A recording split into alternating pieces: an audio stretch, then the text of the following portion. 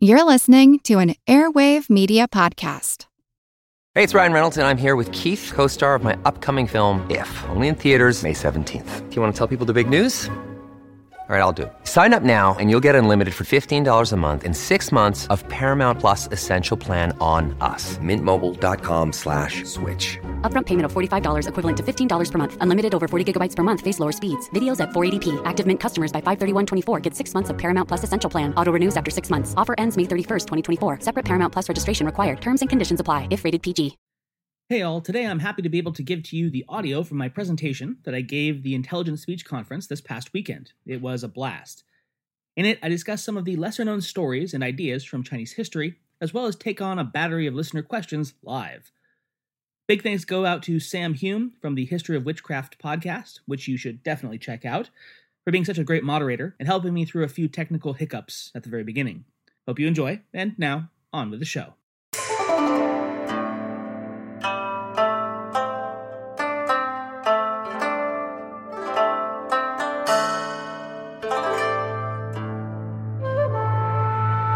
Hello, and welcome to the History of China. So, today I'm going to be talking about hidden narratives of the Middle Kingdom, specifically looking at women, minorities, and what I call reading between the bamboo scrolls. So even in 2020, to many, China remains kind of itself a hidden story, front, back, and center. I and many of the other people who've lived here before comment jokingly, but kind of only half jokingly, that it's often feat enough to try to get people to realize that China is a real place on Earth that exists in the corporeal realm. So sometimes I compare it to the outside world, what's known in China as a xian, the ethereal, immortal spirit who wanders the desolate areas of the world, drifting around on a distant mountain ridge covered in fog. You see it in a lot of the Chinese ink paintings. You can see one here.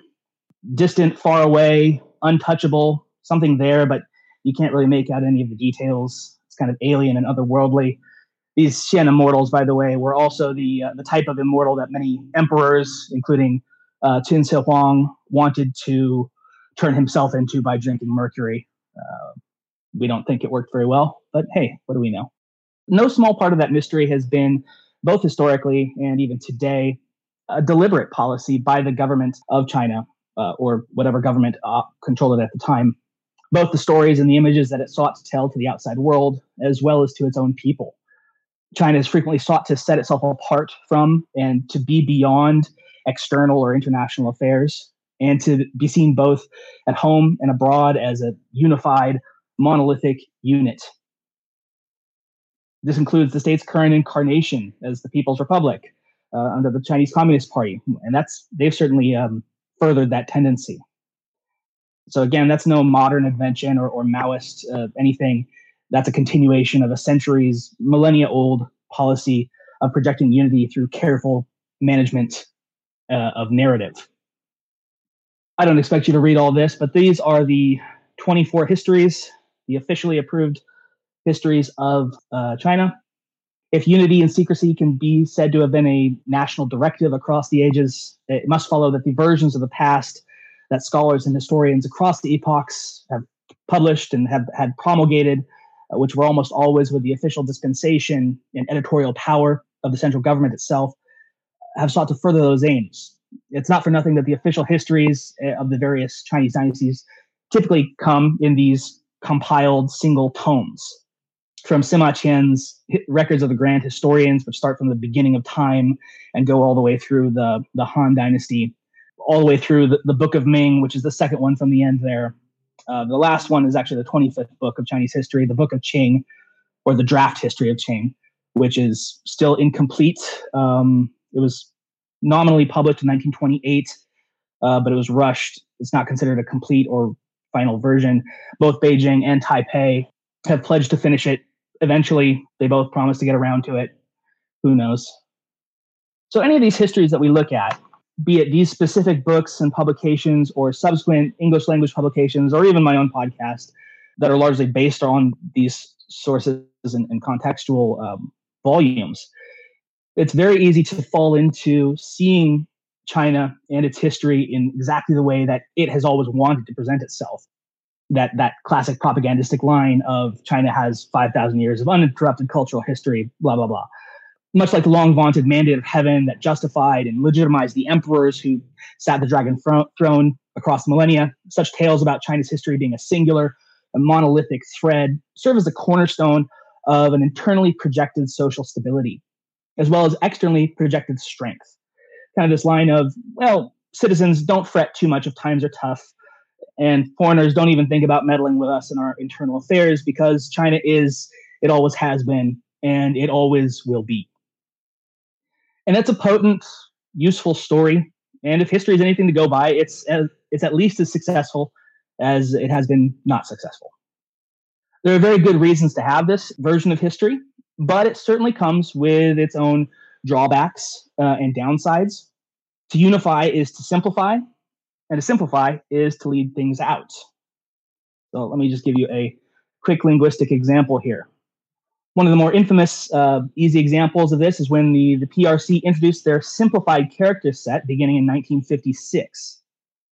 So it was discovered that among the thousands and thousands of changes that were made to simplify the character set, one of them was this character, the character for love, I. It's a 13-stroke character. It's pretty, it's not the easiest character to make. So they decided that they were going to make some changes by reworking it and simplifying it.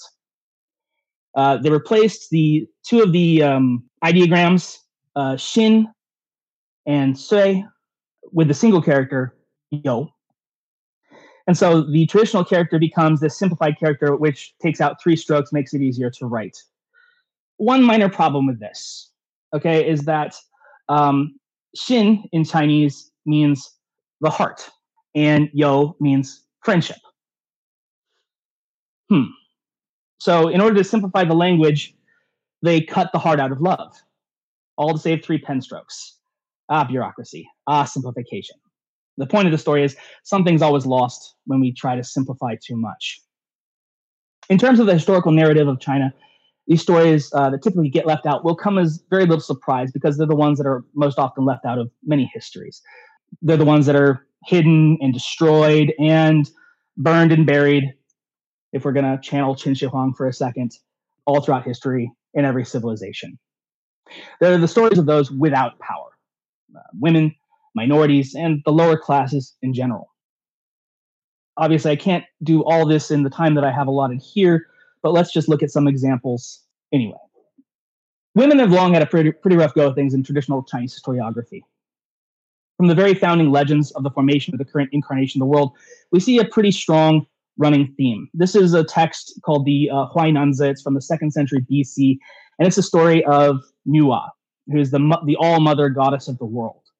Here we'll see her intervening in the mortal world and repairing catastrophic damage done to it by 2 other masculine deities, Gonggong and Zhuanshu, as they fought. It says, the 4 pillars were broken, the 9 provinces were in tatters, heaven did not completely cover the earth did not hold up heaven all the way around its circumference, fires blazed out of control and could not be extinguished, water flooded in great expanses and would not recede, ferocious animals ate blameless people, predatory birds snatched the elderly and the weak. Thereupon, Nuwa smelted together 5 colored stones in order to patch up the azure sky, cut off the legs of the great turtle to set them up as the 4 pillars, killed the black dragon to provide relief for Ji province, and piled up reeds and cinders to stop the surging waters. The azure sky was patched, the 4 pillars were set up, and the surging waters were drained. Okay, so already we've got the very first female entity in existence, and she's already cleaning up somebody's mess. This is not a good sign. Things go downhill for her pretty quickly from here. She winds up creating humanity from the clay for companionship, and for a while she rules over them as the prime matriarch of a female-led society in which people didn't even know their fathers. They only knew their mothers, and that was the only family that mattered. Ultimately, though, she makes the fateful decision to get married, and she gets married to her elder brother, which sounds awkward and weird, but it's fine. They're gods. They're allowed to do that.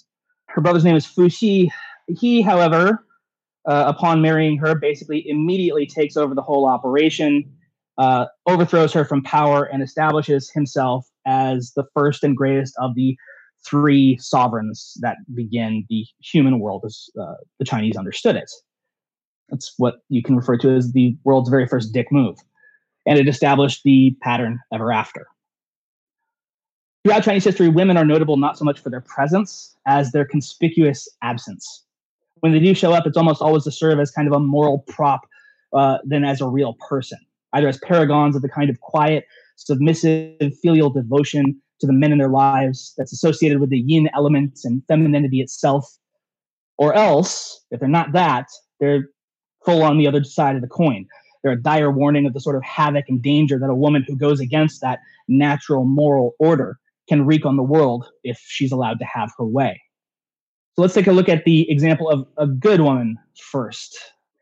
Some of the most extreme examples we find occur in the Tang Dynasty.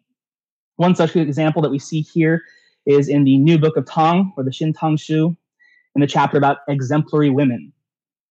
This is a tale of the Lady Lu. It's very, very short, just 54 characters long. And it goes, the woman Lu, wife of Fang Xiuling, was of unknown ancestry.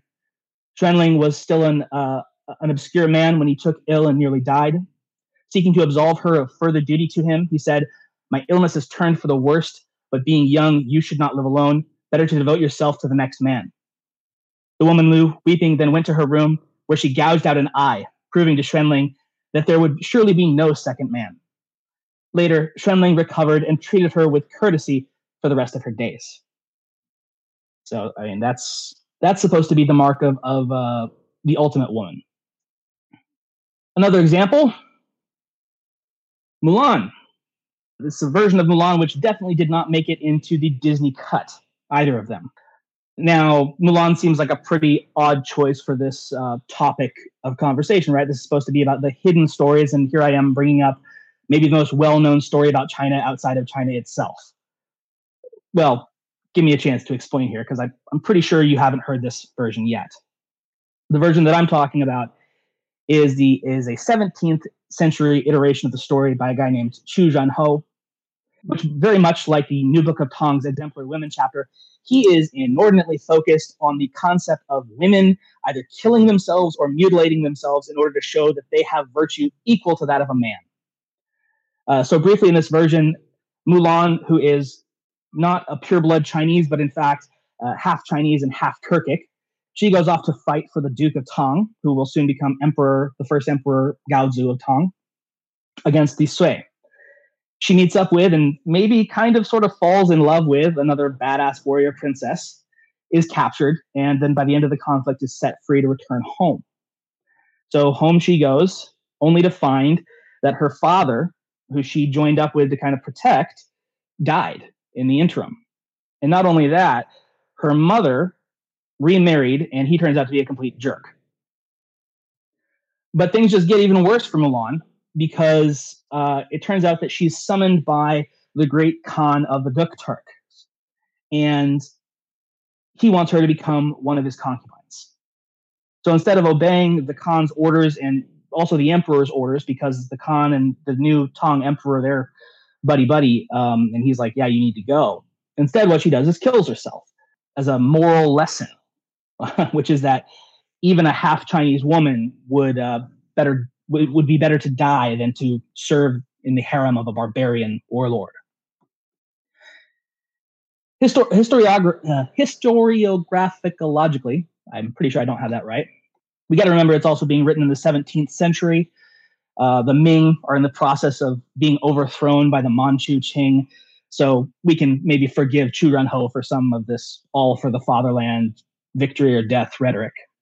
But it's still pretty interesting.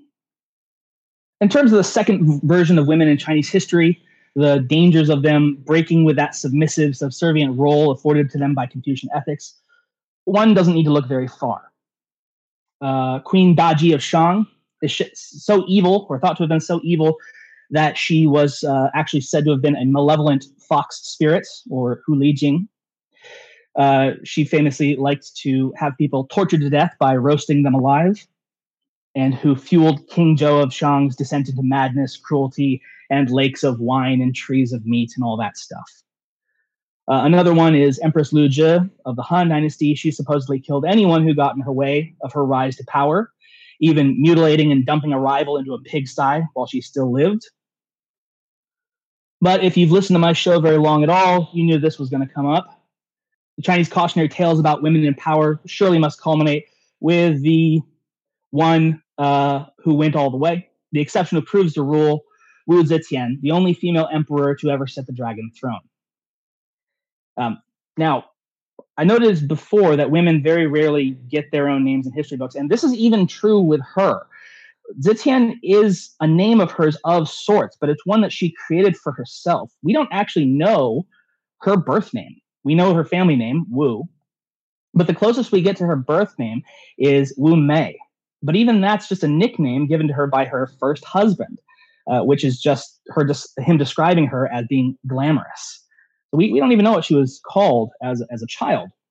Wu, both as empress and then sovereign, was certainly ruthless and cunning. But then again, that was a baseline requirement for anyone engaging in high-level imperial politics. Objectively looking at it, her rule was a net positive for the empire, and she was surely no more cruel or bloodthirsty than any number of men who sat the throne, and far less than a lot of others. And yet, for more than 1,200 years after her death, Confucian historians who simply could not, and still in a lot of cases cannot, abide the dire crime of ruling while possessing a uterus, cast her as some sort of a demon queen made flesh. This goes so far as deny her legacy. Outside of many imperial tombs, there were erected giant stone steles, monuments to the sovereigns resting within that tell their deeds to the ages. A lot of these still survive in China. And one such stele still stands outside of Wu Zetian's tomb. These things, they took a lot of time. They were constructed well ahead of the monarch's death, so it was done and ready to go by the time she died peacefully at the age of 81. Yet the controversy that surrounded her name was so churning, even by the time she died, that she never got anything carved into her stele. It remained, and still is today, a blank. Kind of a big final screw you to her life, as one could probably be conceived as at the time. So for about 1,200 years, she was just the pariah of Chinese imperial politics. How dare this woman think to rule?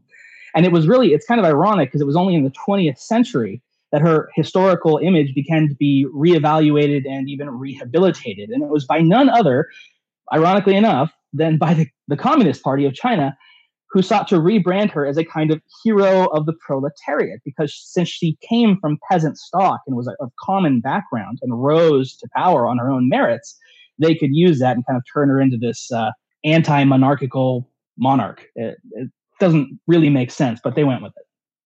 She's a fascinating woman, certainly one of my very favorite historical actors of all time. Let's go on to the second topic, though, that I want to get to before I run out of speech time today. I'm already at that time, but I'll do it anyway. Quickly. Okay, I got 5. I want to talk a little bit about the minority peoples, or the Shaoshu Minzu of China. Those have been getting a lot more coverage today than they might have gotten in the years past. Certainly the Uyghurs in Xinjiang are getting a lot of press, and deservedly so, for the terrible situation they're in. Now, it's no big secret that China is composed overwhelmingly of the Han ethnicity, tracing itself back to the eponymous Han Dynasty, and in legends further all the way back to the earliest confederation of peoples known as the Huaxia. But that doesn't mean that there haven't been numerous other peoples that have been and still are a part of China or of its story. Now, obviously, I don't have time to get into all 55 of the officially recognized minority groups in China, so I really only have a couple examples to pick out. Chinese history has long been very internally self-focused, like I said before. Anything much beyond the central civilizing light of the one true culture of the Yellow River was often deemed as being of so little importance that it could kind of be broadly categorized and then filed away and mostly forgotten. Especially in the earlier dynastic records, it often referred to its own ethnic neighbors as little more than just like which direction they lived in or some animal that they might be associated with. This episode is brought to you by Reese's Peanut Butter Cups. In breaking news, Leading scientists worldwide are conducting experiments to determine if Reese's Peanut Butter Cups are the perfect combination of peanut butter and chocolate. However, it appears the study was inconclusive, as the scientists couldn't help but eat all the Reese's. Because when you want something sweet, you can't do better than Reese's. Find Reese's now at a store near you. One group that stood out from this pattern, though, that rose to challenge and even for a time humiliate and defeat the rising power of the Han Dynasty, was known as the Xiongnu Confederacy. Now, these guys are kind of like the Mongols before they were called Mongols. They're centuries before them. And they were the classic terrifying steppe riders, the nomadic raiders and traders, and likewise classic fashion. They were wholly illiterate, no writing system at all. As such, the only records that were kept of them at all were by the Chinese, and unsurprisingly, they're not complimentary at all. This goes to their name, for instance, the Xiongnu. It's not their name.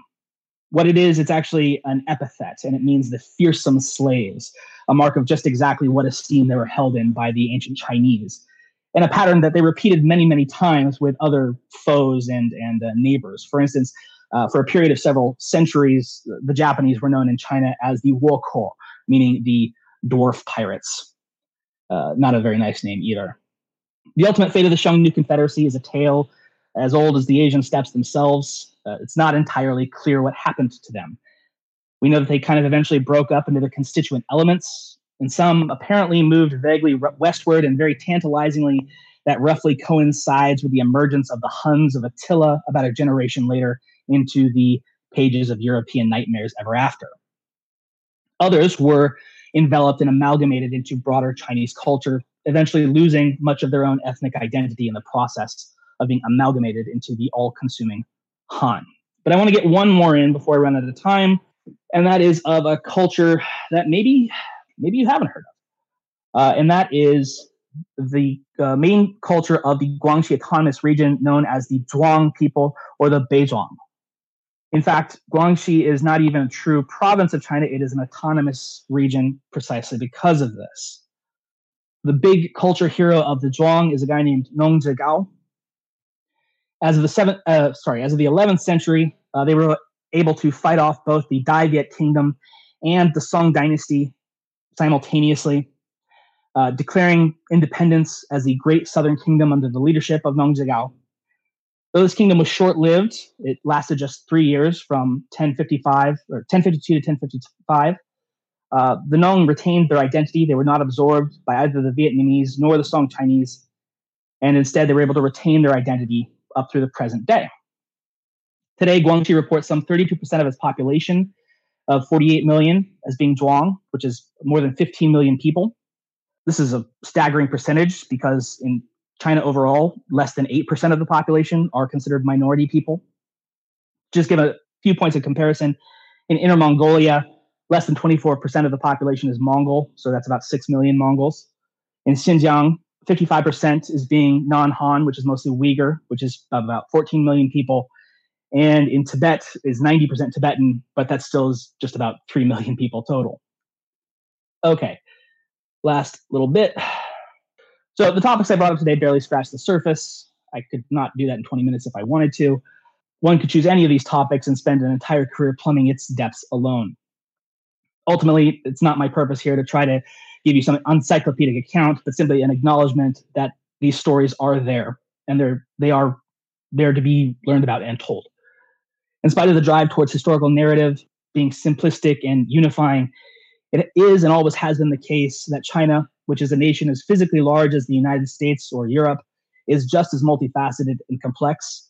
Just as there's no single history of Europe or of America, there's no single history of China. In spite of its monolithic image that it's often itself sought to convey and has often succeeded, it's not the tale of a single kingdom or empire, but of 1.4 billion fully realized, fully human people who can be summed up neither by 24 history tomes nor 200 podcast episodes. And it remains in our modern interconnected world now more than ever, fully worth it for all of us to continue to plumb those depths and learn all that we can about it, including, and perhaps especially, those tales that are left less often remembered or recounted. Thank you. Thank you, Chris. Can everyone hear me? Is it working? Yes, I can hear you. Oh, fantastic. It wasn't working before this. So thank you, Chris. That was fantastic talk. So we have a few questions, including one you answered before the end, which I'm sure Charles was very happy to see. But before this actually went live, we had an email come in from a listener called Ira, who wasn't able to make it, unfortunately. They asked, the cycle of collapse and reunification in Chinese history appears to map onto global climate trends. For example, all the old world empires collapsed in the 3rd century CE, Rome, Parthia, Kushan, and the Han, at a time when the climate cooled, rain became less reliable, and disease spread. Similarly, the Tang dynasty maps on to the medieval warm period, and the Ming collapse onto the onset of the Little Ice Age. What is your take on viewing the history of China through the lens of climate?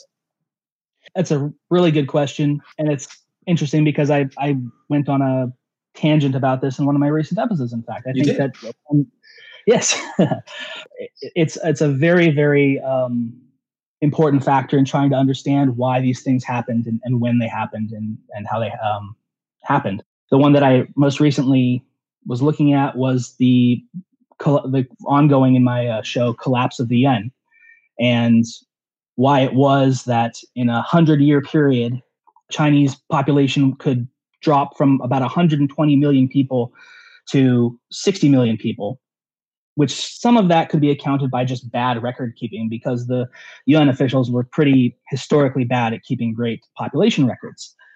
But then even 100 years later, you get to the Ming doing their own census and their own population data. And they're like, no, it's actually about 60 million people. And well, how in the world could that have happened? How could you go from 120 million to 60 and then it just stays at 60? And one of the major theories about that is that you actually had the end of the medieval warm period in the round about the 14th century. And prior to that, during the Song, you'd had this population explosion because they brought up this double croppable rice from Vietnam and Champa, Southeast Asia, that was able to provide so much more calories and thereby provide a lot more calories for a lot more people. But if a cold period was setting in, the theory goes that maybe a lot of those rice, those semi-tropical or tropical rice varieties no longer could grow as well in central and northern China. And so you had droughts, you had locusts, you had plague, like the Black Death. I've been hearing that come up a lot today, and I very much understand why. But yeah, I think it's really climate as it relates to history is really still an understudied and underappreciated facet of it. But I think more and more we're getting to the point where we're accepting that it's kind of impossible to fully tell the story or understand the story of what was going on without understanding what the climate was doing to us at the same time. That's a very sensible answer. We got quite a few actually questions coming in now. Andrew Fields, were there many foreigners or minorities who the historical Chinese genuinely admired or spoke about well? Let's see. There were foreign populations that I guess probably the one that initially comes to mind is the Koreans. And about the best that the Koreans could do or be thought of in terms of the Chinese mindset for most of its history was kind of like the little brother. You're almost like us. You dress appropriately, you act appropriately, you learn the correct language, and so you're just about as good. And yet, for all that, I think it's much to Korea's ongoing credit that, in spite of the fact that it was heavily colonized not only by China for centuries, but then Japan thereafter, that it managed to retain its own individual culture and language as well. In terms of other cultures that China, you could really say it respected. In the Song dynasty, it was kind of forced into a grudging respect of some of its neighbors, especially the Zhechen Liao, and to some extent even the Tanguts of the Xixia. They never liked them, but they were kind of forced to admit that they had met their match, at least militarily. What about the Tibetans? I know that they were a local power, and then they certainly beat the Chinese multiple times. Yes, they did. They were more than a local power. They were regional power for quite a time, and they gave that when the Tibetans came into their own, it was during the Tang Dynasty, and that was a real big shock for the Tang government at the time, and it kind of came at the worst possible moment because that was right about the same time as you'd get the An Lushan rebellion with breaking out in the north, and An Lushan himself was ethnically not Chinese either. That was a very common thing to do with armies at the time. Why use our own people when we can just get foreigners to guard us for us? But the Tibetans, I think that in a lot of respects, they remained kind of so culturally and even physically distant from the heart of China that they were kind of always on the periphery and never thought of as being quite as so much up in their face. The Chinese always had to deal with them. Okay. From Blage, I think I'm pronouncing that correctly. Are the foreign sources about Chinese history more detailed or more concerned about women and minorities? What I would say is that it's not necessarily so much that the foreign sources are more concerned about it. I think they're doing a good job, but I also think there's a lot of modern sources in Chinese histories, which are also doing a lot of very good work in revising and relooking at the more the lesser talked about versions. The problem with a lot of this, though, is that, and it's with any history, is you kind of have to work with what you got. And so if the ancient sources are all that you have and they didn't care, it's pretty hard to get a real full picture of the lives of people who nobody wrote about. So there's still a lot of gaps in everybody's records, unfortunately. I would imagine that at least in some cases, the Chinese historiography has got to be pretty ahead of English language historiography, and a lot of it just hasn't been translated yet, unfortunately. That's something that's common across, like you say, common across loads of other different fields of history as well. So we have a couple more minutes from Boris Kaitin. Can you speak to the Manichaean religious minority that existed in China? I've read that they influenced the White Lotus Society, who I imagine we'll be seeing on your podcast rather soon, and other religious movements. But what happened to them? Oh, that's a good question. I'm not going to be able to speak very much as to the Manichaeans, much more than what you post in the question so far. Unfortunately, I need to brush myself up on them. I know that they blended with the White Lotus, that with the Maitreyan Buddhist sect, so it turned into a real apocalyptic kind of millennialist cult that thought that the ultimate battle between good and evil was right at the doorstep. That was the Manichaean perspective, as I believe it was. And then they mixed that with the Buddhist idea of cycles of life and death, that the old world needed to end so that the new world could be born anew.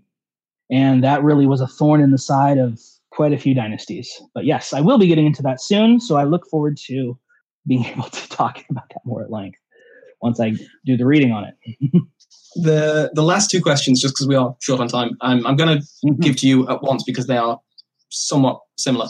The first is from David B. NYC. Are there any immigrant tales or / parts of the official historical narratives? And Preston, historically, was it easy for outsiders to sinicize themselves or as a community over one or two generations, or were they still seen as foreign? So they might mix. Sure. Especially the dynasty that I'm still in right now, which is the Yuan dynasty, there is a humongous amount of foreigners relatively humongous amount of foreigners in China who are at the very top echelons of society. You not only have the Mongols who are in charge, but you have the Central and West Asian officials who are doing most of the actual work of empire on their behalf. And as the Mongols get kicked out of China, a lot of the West Asians who've for several generations at that point been living among, and actually they were the ones who had to learn Chinese and be able to deal with the Chinese people. So they'd taken Chinese wives, they'd taken on Chinese names a lot of the time. And a lot of them decided that the less bad of the two options, since their paymasters were getting kicked out, was to just go full native. And by that point, they'd kind of bred themselves into looking Chinese enough to be able to pass. And so in the Ming Dynasty, for instance, we've got one of the more famous explorers of all time, Zheng He, who will go on and command the treasure fleets of the Ming that sails all around the South Seas and over to Africa and stuff. And he's actually a descendant of one of the Khwarezmian Muslims who pledged himself to Genghis Khan, one of the great-great-grandson. And his either he or his father was Haji, so he completed the Hajj to Mecca in his lifetime. So yeah, there are plenty of foreigner stories in China. Another one during the Tang Dynasty, a very sad tale, is where one of these rebel warlords, he takes his rebel army and marches down to Guangzhou and finds about 100,000 or so Arab merchants, Arab and Indian merchants living there, and decides to kill them all. It's known as the Guangzhou Massacre. But yeah, they pepper themselves all throughout. And in terms of being able to live amongst them and sinicize themselves, the Chinese have often been very tolerant of that effort because they kind of see it as the natural, or they have seen it as the natural order of things. Yes, the foreigners, they come here to the real culture and they learn about culture and then they become like us. Sure, yeah, that's normal, that's natural. So that's often been the expectation. Not that Chinese would go to other cultures and learn those cultures, but that the foreigners would come here. Okay, well, we'll bring this session to an end. Thank you very much, Chris. That was a brilliant talk. I think most people here already are listeners of you, but if they're not already, you can find the History of China on all good podcast apps. And thank you, everyone, for watching this. Thank you, everyone who's given questions. And thank you, Chris, for coming on and talking to us. Thank you very much. And thank you all for coming and listening to me. Enjoy the rest of the day.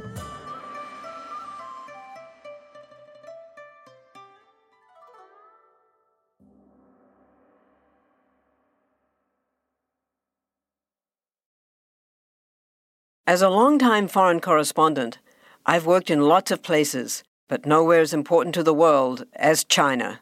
I'm Jane Perlez, former Beijing bureau chief for the New York Times. Join me on my new podcast, Face Off, U.S. versus China, where I'll take you behind the scenes in the tumultuous U.S.-China relationship. Find Face Off wherever you get your podcasts.